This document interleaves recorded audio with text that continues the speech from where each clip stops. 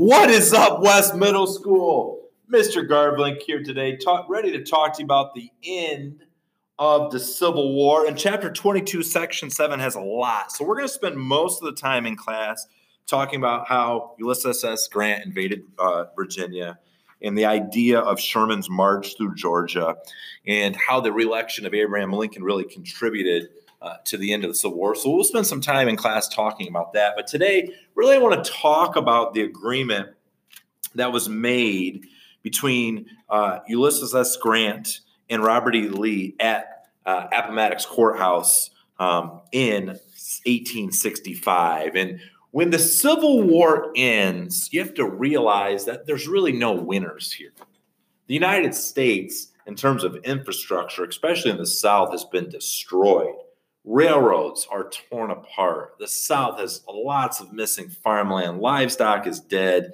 I mean, it's just a mess. But let's go over real quick about the agreement that was made at the end of the Civil War. First off, the Union agreed to let Confederate troops return home as long as they quit fighting. Okay? So they took the prisoners of war and they let them go home.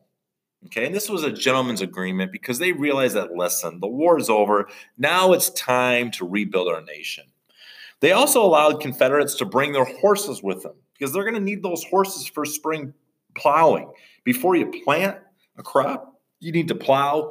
And so to give these Southern farmers a chance, in good faith, they allowed them to bring their horses and in some cases their mules home with them for spring plowing. Confederate officers were also allowed to bring their weapons with them, okay, as long as they agreed to end the fighting. And then in many cases, as we know, the South was really struggling for food and struggling for supplies. So in many cases, the Union Army provided food to many of the Confederate troops and prisoners of war and people who were struggling towards the end of the war.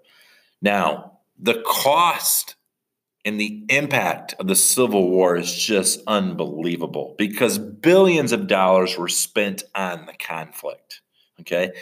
The amount of deaths and destruction, guys, over 620,000 Union and Confederate soldiers were dead.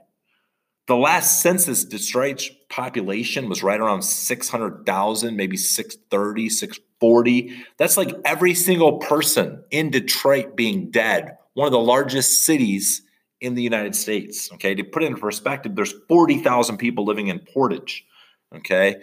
So, multiply that, all right, by about, 14, and you're close. You're in the ballpark there. So that's unbelievable.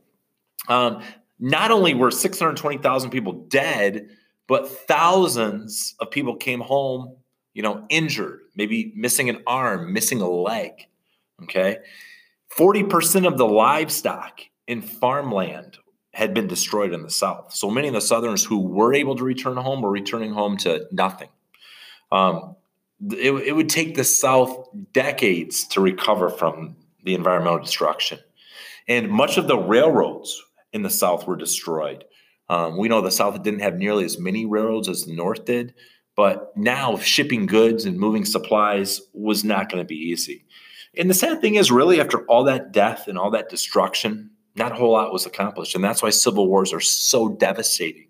When you hear about civil wars happening in the world, it's just really, really sad. So I hope that you take some time to just think about what people must have been thinking as this nation was going through a civil war. Guys, thanks for tuning in. Have a good one. We'll see you later.